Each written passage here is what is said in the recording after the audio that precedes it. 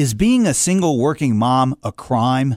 I'm Lily Ledbetter, and this is a Civil Liberties Minute with ACLU attorney Bill Newman. Consider Deborah Harrell. She's an African-American single mother in Georgia who let her 9-year-old daughter play in a nearby park while she worked her shift at McDonald's. As a result, Ms. Harrell was thrown into jail and shamed in her local media. Absurd, ridiculous, unjust, racist? A criminalization of parenthood? How could this happen? As Ross Douthat points out in the New York Times, quote, one reason is the upper-class, competitive-driven vision of childhood. Childhood that is rigorously supervised and unattended play is abnormal, risky, weird.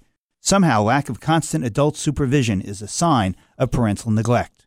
Another reason is the ubiquity of the involvement of police. Someone sees an unsupervised kid. Why bother to find out if everything is all right when you can call the police and get law enforcement and departments of children and family protection involved, and courts and judges too? That'll teach the kid not to go to the store for toothpaste on his own.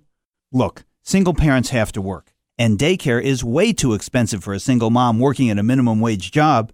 So, as Douthat puts it, if you want women like Deborah Harrell to take jobs instead of welfare, we have to find a way to defend their liberty as parents, instead of expecting them to hover like helicopters and then arresting them if they don't.